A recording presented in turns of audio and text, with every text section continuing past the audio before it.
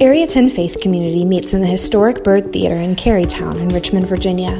As of August 2nd, we have resumed in-person worship services on Sunday mornings at 10 a.m. We are committed to the health and safety of our families and will continue to offer our simultaneous live stream at youtube.com/Area 10 Faith Community. We hope you'll join us at the Byrd Theater again soon, but in the meantime, we're providing the best possible online experience we can for you. Now, on to this week's message. Today's reading comes from Revelation chapter 2, verses 18 through 29.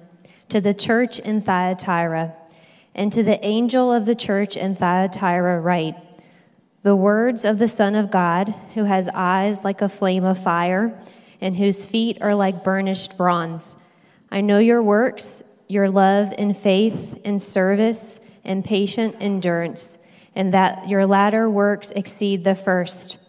But I have this against you, that you tolerate that woman Jezebel, who calls herself a prophetess, and is teaching and seducing my servants to practice sexual immorality, and to eat food sacrificed to idols. I gave her time to repent, but she refuses to repent of her sexual immorality. Behold, I will throw her onto a sick bed, and those who commit adultery with her I will throw into great tribulation, unless they repent of her works, and I will strike her children dead. And all the churches will know that I am he who searches mind and heart, and I will give to each of you as your works deserve. But to the rest of you in Thyatira, who do not hold this teaching, who have not learned what some call the deep things of Satan, to you I say, I do not lay on you any other burden. Only hold fast what you have until I come. The one who conquers and who keeps your works until the end, to him I will give you authority over the nations, and he will rule them with a rod of iron. And as when earth pottens and broken in pieces, even as I have myself received authority from my Father, and I will give him the morning star. He who has an ear, let him hear what the Spirit says to the churches.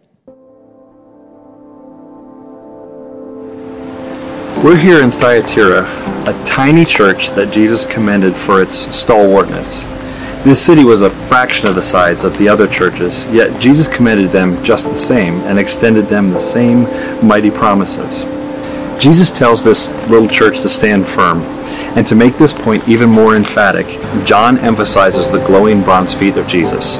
This is a reference back to Daniel's vision of the same bronze-legged Christ, but it also would have carried a strong meaning for the little church of Thyatira. This city existed for two reasons. First, it was a key trading post to supply Pergamum and Sardis. Second, it was a key fortified military outpost that would protect the road to Pergamum. Some commentators think its name derives from castle, and the current Turkish city here is Akhisar, which means White Castle. Basically, Thyatira was known for making stuff and holding the boundaries safe.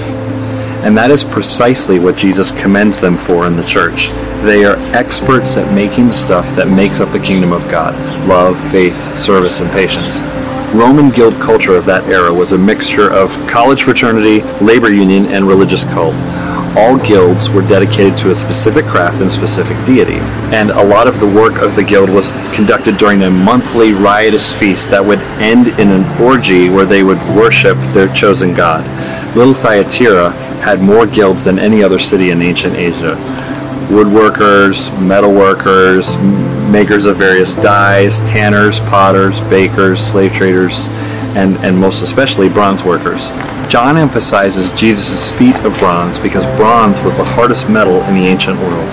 Bronze was a key export in the city of Thyatira, and its bronze makers guild was one of the most important guilds in the town. And as any bronze maker will tell you, it must be refined and refined until it has all its integrity and becomes one undiluted material. Feet made of bronze wouldn't be budged or bullied or badgered, but they would stand firmly in their spot.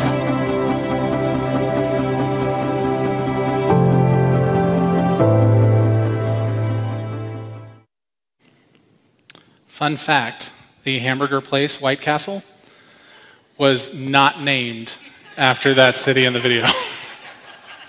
just in case anyone was confused. Also, our bumper video, when you're in the back and it's dark and all you hear is the music, it's like, oh my gosh. It's very spooky back there. It's very Phantom of the Opera. Hey, my name is Christopher. I am the Connections Pastor here at Area 10, and I am super glad to be here. Thank you for being here, whether in person, at home, or in the future. And really, I just want to say a quick thank you. Those videos, they don't just happen. We had someone research and write scripts and then filming and editing. So there's just been a lot of work that goes into those. So I just really wanted to express our thanks because that's not nothing. Yeah. So before we get into lines like, and I killed her children, I thought we'd at least start out with a little bit of fun. When Chris told me this is what I was preaching on, I was like, bro, what are you doing to me? But we will get there, and I promise we will unpack it in a way that hopefully everyone will have a better understanding and not be feel so clenched up maybe in their chest. So we're going to start off with a game of true or false. And how this is going to work is I'm just going to say true or false, and you can just answer with true or false. Answer out loud. You don't need to raise your hand or anything like that, and then I'll give you the answers as we go along, okay? True or false, Curious George has a tail. Right, okay. The answer is false. We expect him to have a tail. He's a monkey. If you don't know who Curious George is, well, okay. True or false, the shoe brand Skechers has a T in it. Ooh, all of you knew that. You know who didn't? Me. And I own Skechers. You'd think I would, but no, that is false. Okay, in the movie, A Field of Dreams, the line says, if you build it, they will come. Well, false, true, false, true. It's actually false. The line is, if you build it, he will come. That movie is all about daddy issues. So it's not about they, it's about he. Mr. Monopoly, true or false, wears a monocle. True, false, true, false. He does not wear a monocle. Mr. Peanut, however, does. And I know they look pretty similar. All right, my Star Wars friends, true or false, C-3PO has one silver leg. It is true. It's the bottom right part of his leg. In the movie Forrest Gump, Forrest says, Mama always says, life is like a box of chocolates. I hear my daughter yelling out every answer, which is not fair because she read my sermon. False! It is actually false. This is one of the most misquoted lines in cinema. The line is actually, Mama always said, life was like a box of chocolates. And then finally, there is a K in Chick-fil-A. Isn't it weird that this one's really confusing? So there is actually a K. My entire life, I didn't think there was a K. I thought it was C-H-I-C apostrophe Phil apostrophe A. It's not. It's Chick-fil-A. So all of those examples are essentially of the Mandela effect. And the Mandela effect you might have heard of. It's been pretty popularized lately in conversations. In a nutshell, the Mandela effect describes a situation in which a person or a group of people have a false memory, and so they are trying to find the pieces to make sure they get the correct piece of information.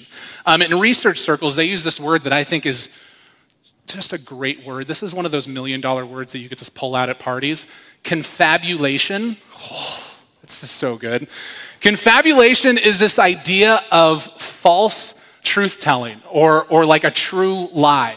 And the idea is that people aren't intentionally trying to mislead or deceive anyone.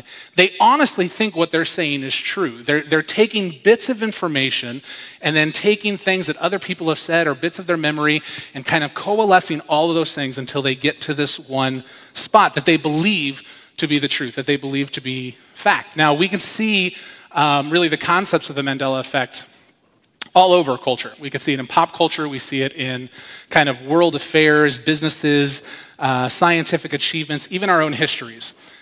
If someone knows you really well, I bet if you said, hey, is there a story that I tell that has changed the older I've gotten?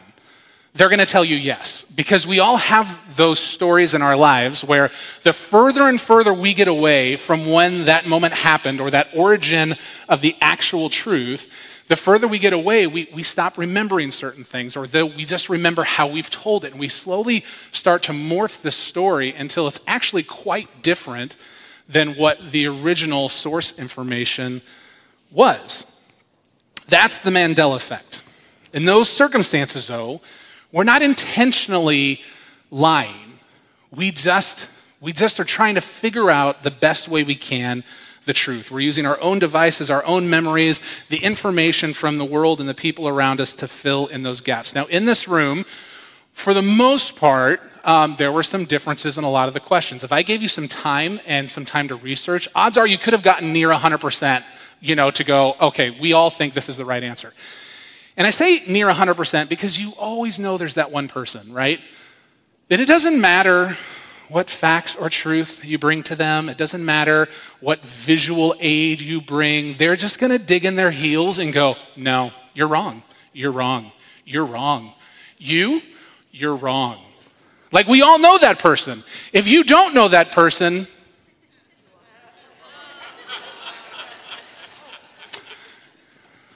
you should check some things in your heart, is all I'm saying. I'm just saying. We know those people. But overall, in this room, we generally would have tried to coalesce around what was factual. The problem is, though, nowadays, we don't like to coalesce around facts because facts don't hold that much meaning anymore. If I have facts, then someone else has different kinds of facts, and they may seem contradictory, and I don't want to do the work to figure out what is true and what's not, or where there's alternate facts. Truth is not objective anymore, it's subjective. What's true for you isn't necessarily true for me, and so we don't know how to coalesce around facts. We don't know how to coalesce around truth. Instead, we like to really just find unity around opinion.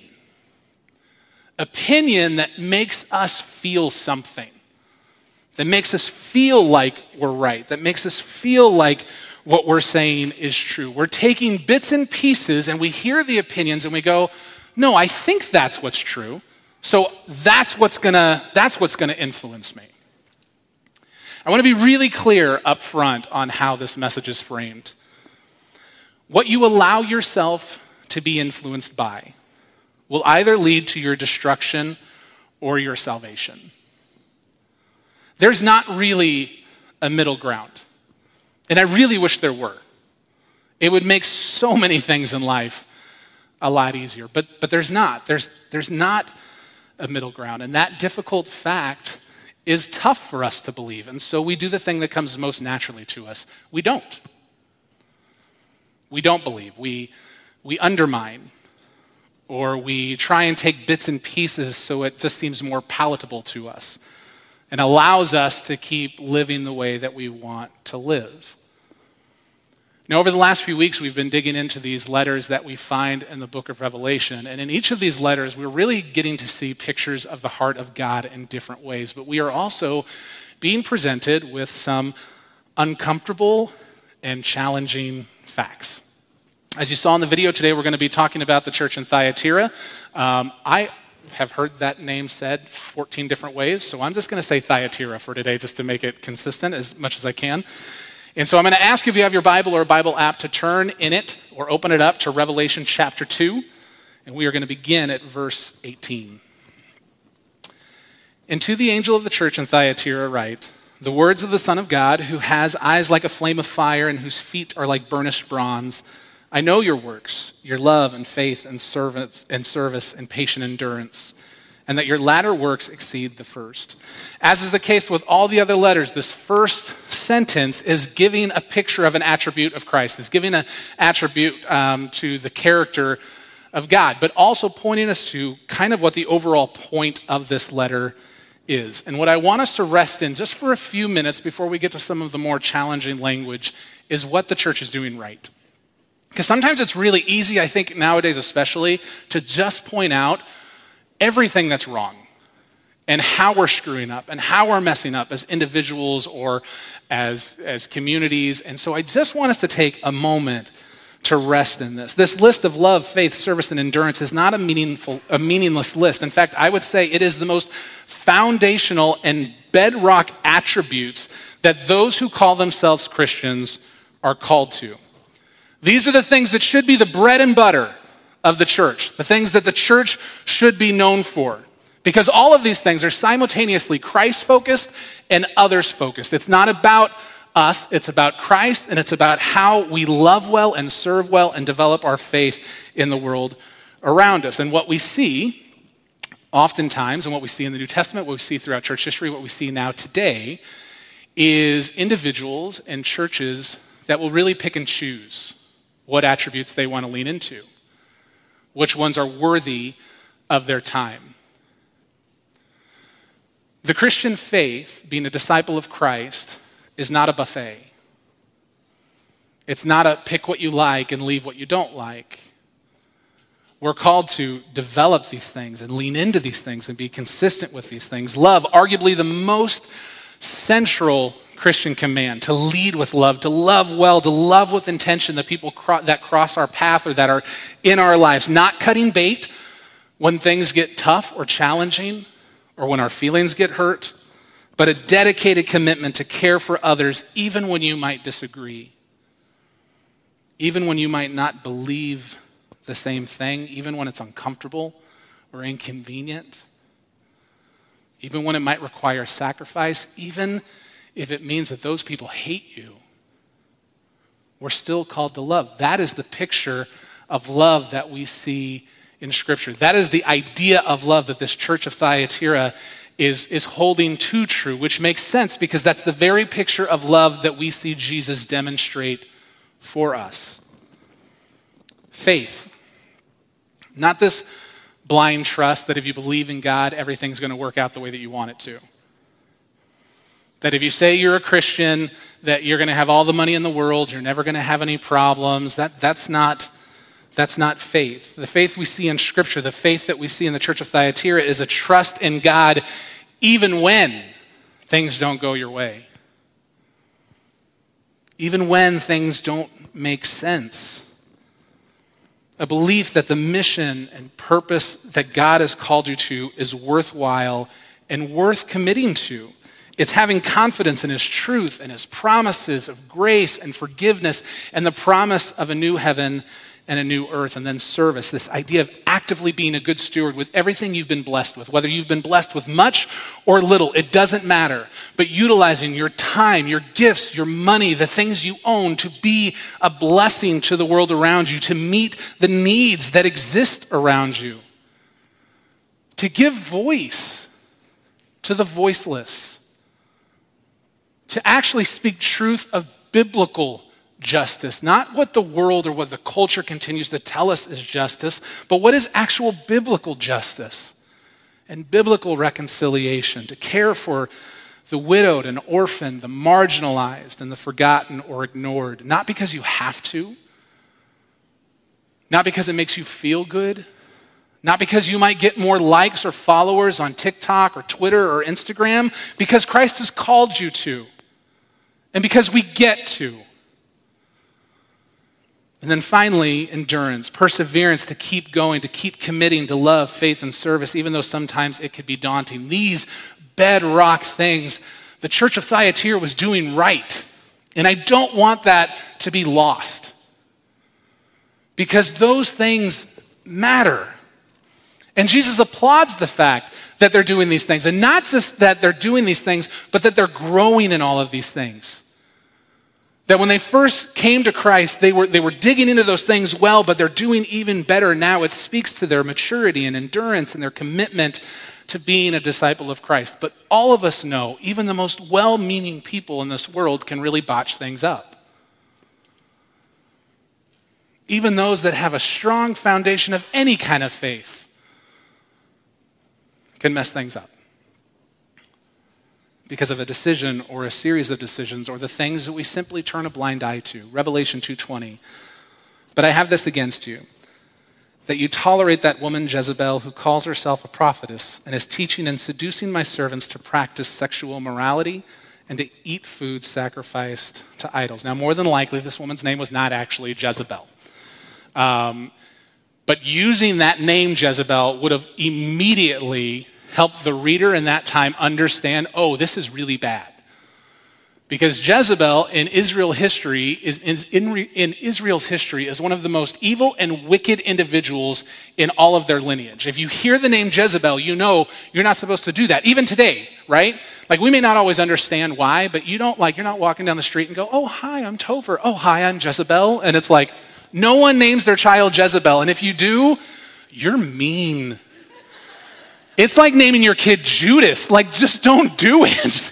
You may not understand the full implications, but come on, there's just, like, there are some names that carry a super negative connotation. And this is no different for them.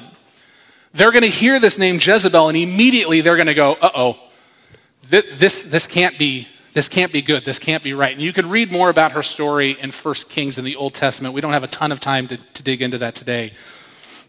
We know from the text that she was a part of the church. Meaning she wasn't someone of a different religion or no religion at all that was just out there in culture, that she was in the church, that she was a part of the church. And it doesn't take much research into the original language or context to find that really what the church was doing, even though they were doing all these great and wonderful foundational things, is that they were turning a blind eye to what she was teaching as God's truth, on what she was teaching of what was good and what was okay. What we see here is in these few verses is that in their commitment to love and faith and service and endurance, they just made some bad decisions. They lost good judgment, and they began to tolerate things that are not just contrary to the truth of God, but completely contrary to how God has called his church to exist. What you allow yourself to be influenced by will either lead to your destruction or your salvation. And it doesn't take much for the things that we tolerate to become the things that influence us the most. The small little church in Thyatira was turning a blind eye to the things that they were tolerating. It was taking the truth of God and making this unholy union with the lies of Satan. It's honestly just a really early example of gaslighting, of taking a kernel of truth and wrapping it around a tangle of lies and distortions until no one can tell that it's lies and distortions anymore. We just think it's the truth. A couple of weeks ago when we kicked off this series, Chris shared a quote by G.K. Chesterton that I want to bring back today because there's something about this quote. He says, "Tolerance is the virtue of men who don't believe anything." And I want to be real honest. When Chris shared this message with me and I read that, I had a wall immediately go up. And I'm like, dude, no, that's not right. Tolerance is a good thing. Like, everything's, like, it's just, like, I don't know. And I had to dismantle this wall to examine the truth of the statement. And as I prayed and intentionally kind of tried to strip away the emotion that it kicked up in me, what I found was really how true this statement really is. Tolerance is that thing that we get to say we have because we don't have a foundation in anything. We get to put up with a lot of different stuff and turn a blind eye to a lot of different stuff because we don't actually believe in anything. If we don't stand for anything, if we don't have a firm foundation in anything, then no wonder we get swept away by everything, by every loud voice, by every shiny trinket, by every distraction. Because we've moved so far away from the original source. We're just constantly trying to piece together what the truth is. I think one of the biggest challenges for us that we don't always realize is that we equate love and grace as being the same thing as tolerance. And they're not the same thing. It's love and grace, not tolerance, that allow people who are different or have different beliefs to coexist with one another and have meaningful relationships with one another. It's grace and love, not tolerance, that allows us to offer forgiveness and for us to seek forgiveness. It's love and grace, not tolerance, that makes us aware of what is right and what is wrong. It doesn't ignore it. It also doesn't beat people over the head with it. Instead, it engages those situations thoughtfully and prayerfully the same way Christ would. Grace and love, which we all are in need of, is the manifestation of God's Spirit living through us, not tolerance. God's not asking us to turn a blind eye to the things that are happening in our lives, that are leading our lives, that are influencing our lives. And I get that tolerance, especially in culture, but even in the church, it sounds great. But when you dig just a little deeper, it doesn't take much to realize how much tolerance distorts the truth. It misrepresents the truth. It begins to take certain things that we thought were true, and then we lean and start to believe that they themselves have become lies. It gives cause, and we justify bad decisions and unhealthy living. It creates a mechanism for us to be excuse-making machines that have no foundation of truth any longer, but instead just an ever-shifting sense of identity that is really based on the opinion of others that we've latched onto and is pretty far removed from Jesus. In the church, and to an extent outside of the church, what you tolerate ends up being the thing that influences you most. Think about it. If you're a business owner and you tolerate someone being late and someone being tardy, that is going to affect your bottom line. It's going to affect customer service. It's going to affect staff morale. It's going to affect leadership development. I manage 3 different retail stores. Believe me, I know that to be true. If you tolerate pornography in your life, it is going to distort the truth of men and women and sex. If you tolerate screens in such a way that you allow that to be your primary influence in your life, that is the lens in which you will see the world, whether it's social media, news, TV shows, movies. It doesn't matter if there are no limits. If that's what we're tolerating, that is what is going to become the most influential thing. Revelation 2:21, I give her time to repent, but she refuses to repent of her sexual immorality.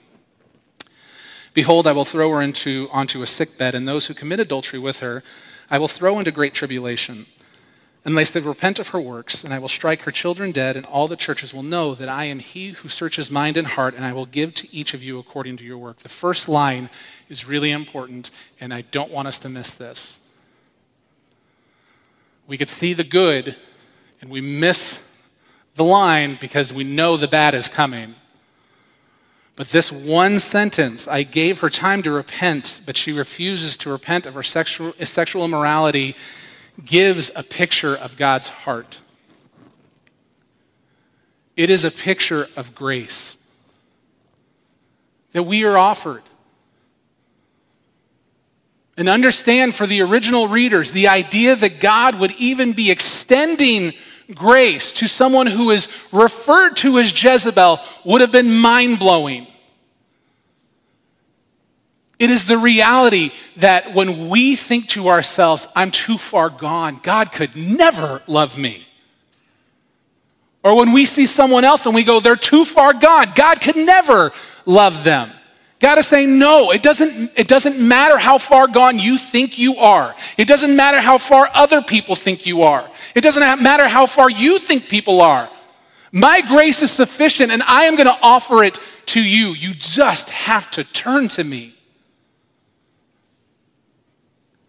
But so often we don't. And then we get mad. And we go, God, how could you? It's really easy to read or hear bits of scripture and think God isn't good. He isn't loving. He isn't just. He isn't graceful. He isn't merciful. He's angry, and he's judgmental, and he's jealous. Yes.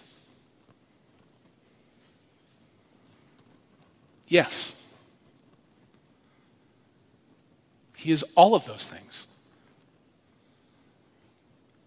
But he is most certainly just. He is most certainly loving. He is most certainly gracious and good and merciful. We're just often too busy to notice it. I love the way Jen Wilkin says it. She says, the fact that you are currently Inhaling and exhaling at this very moment means that you are a recipient of mercy. It's never comfortable or easy to hear that sin equals death, that sin equals destruction. Those ideas are never going to be things that land well. They're never going to be easy to talk about, whether it's in a sermon or in a conversation or in a small group study or when we're by ourselves praying. Those things are never going to land well on us. But the reality is, it is that judgment, it is that reality that sin leads to destruction, that we have a Savior. That even at our worst, and those darkest parts of our soul that we convince ourselves disqualify us from the love of God, God is saying, no. You are worthy. And my grace is sufficient. And I do love you. You just need to turn to me. We're all old enough in this room to know that there are consequences to our choices and our actions. Some that affect only us, some that affect everyone around us. What we see in verses 22 and 23 are the consequences of sin, and there's not a pretty way to paint that. It's the consequences of sin that have been unrepented for. And I want to remind us, or maybe for the first time, tell you what repentance is. Repentance is literally turning away from. It's recognizing our sin. It's owning our sin, confessing our sin, turning away from that sin, that action, that belief, and turning toward God, towards Christ, focusing our hearts, minds, and soul on Christ and his truth. In verses 22 and 23, what we see instead of repentance is the consequences of sin, is the consequences of our own arrogance, of our own doubts, is the consequences of how easy it is for all of us to dig in our heels regardless of the truth that is presented to us and go, no, you're wrong. You're wrong. And I want to be really clear with two specific things. One, this verse is not actually talking about striking small children dead. I know that is one of those lines that could be like, what? That's not what it's talking about. The context of this is really about talking about this person, Jezebel's followers. It's no different than when you read in the Old Testament, you see the children of Israel. In the New Testament, you see the term children of God. It's talking about those that have chosen by their own volition to follow this person and their teaching, okay? And what we see is their unwillingness to repent and the realities of sin. The second is very different and very easily missed. It's not the church who is doling out the consequences of sin. And I point that out because there are certainly have been people in history, and there are certainly people today who think that that's their job. That their job as a disciple of Christ, as a Christian, is to dole out the consequences of sin. And I assure you, it is not. That is not your job. And to be very blunt, the ones that think that that is your job, the ones that you think that your job is to dole out the consequences of sin to the world around you, you are no different than Jezebel. All you're doing is twisting and distorting God's truth and elevating yourself into a position of importance that really you don't belong in. Jesus points out the good stuff this church is doing. He points out what they're tolerating and turning a blind eye to and the natural consequences that come with that. He's reminding them of the grace that is offered to everyone. And then he says this, and he gives us this reminder that we can't hide from God because he knows our hearts, he knows our minds, he knows our motivations. And that's an important reminder for us because I think sometimes we think, oh, we can trick God. We can trick God with our relationship. We can trick God on whether or not we've actually repented and are moving towards him. I don't know if you've ever been around a kid that's apologized. It does not take much to realize if they're lying or not. God is reminding of us for us, because the way in which we live, in which we chase after Christ, speaks to what we actually believe. Revelation 2:24, but to the rest of you in Thyatira who do not hold this teaching, who have not learned what some call the deep things of Satan, to you I say, do not lay on you any other burden. Only hold fast what you have until I come. Hold fast, be consistent. Continue to chase after Christ. Continue to love well. Continue to grow your faith. Continue to meet the needs of the people around you, and the reward will be Christ himself, the morning star, and the reality of the promise that he gave us of a new heaven and a new earth. Now, a closer examination of this text, it's really easy to see this and go, oh, they say Satan, so she was a Satan worshiper. She wasn't a Satan worshiper. That's the kicker. She worshiped God. She worshiped Christ, but over time, she made concessions of what that looks like.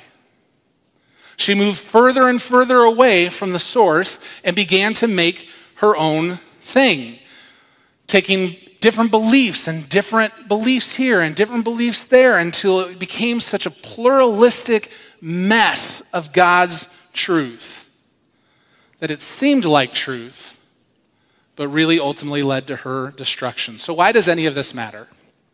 Why does it matter in 21st century America? I think the biggest reason is that false prophets and false teachers still exist. And honestly, I think we're pretty unaware. Most of us, myself included, are really good at parroting back information, of amplifying a message that seems good, that feels good, that seems right, and we think is probably of Jesus. And oftentimes what we've done is that we've put a layer of truth over a whole ball of lies, and we ourselves have become false teachers, and we don't even realize it. We are influenced in such subtle ways, and at times so gradually that we don't even realize it. And what we think is true is just this pile of concessions that is leading to our destruction.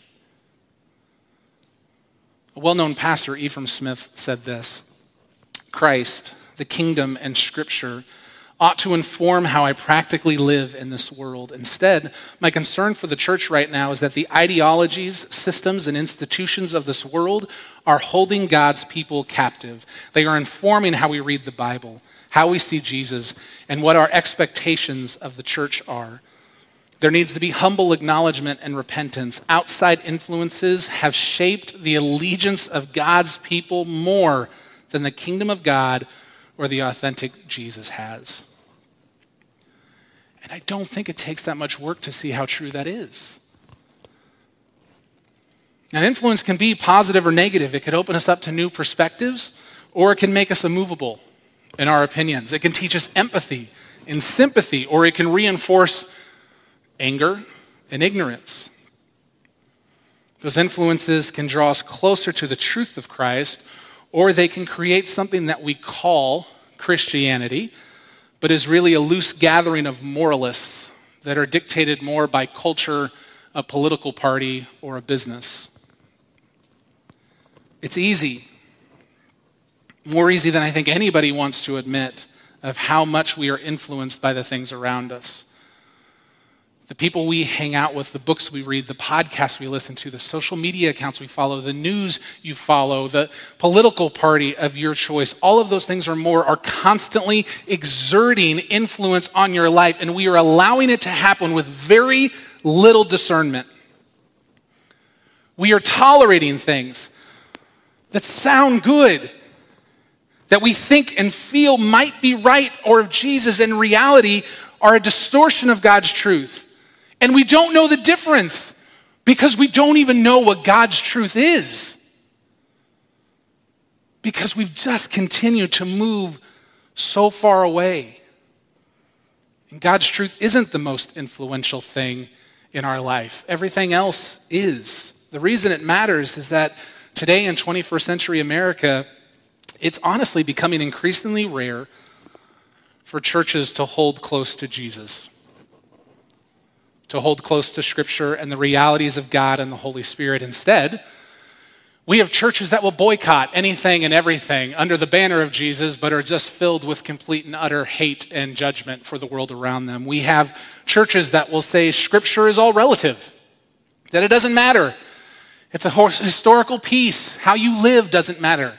Instead, we have churches that are tolerant and truly love deeply and serve their community so well, but truth is nowhere to be found. Instead, we have churches that are simply extensions of our culture, of our businesses, of our organizations, of our political systems, and they look nothing like God's truth. It all starts with what we allow to be influenced by the most. Hear me, I'm not saying become a hermit. I'm not saying today after church, go get your last sandwich, lock yourself in a dark room with a candle and read your Bible until Jesus comes back. I'm not saying take yourself away from the relationships that you're in. I'm not saying like, oh, don't read that book. I'm not saying any of that. What I'm saying is hold close to the Word of God.